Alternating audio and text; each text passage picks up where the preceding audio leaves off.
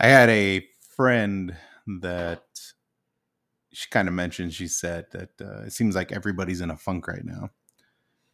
And there is definitely something to be said about energy and connection.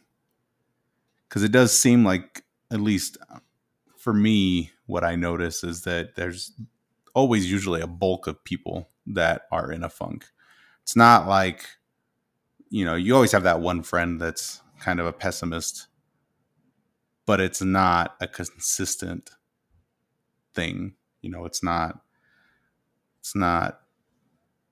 I mean, it's a consistent thing with them, but not with everybody.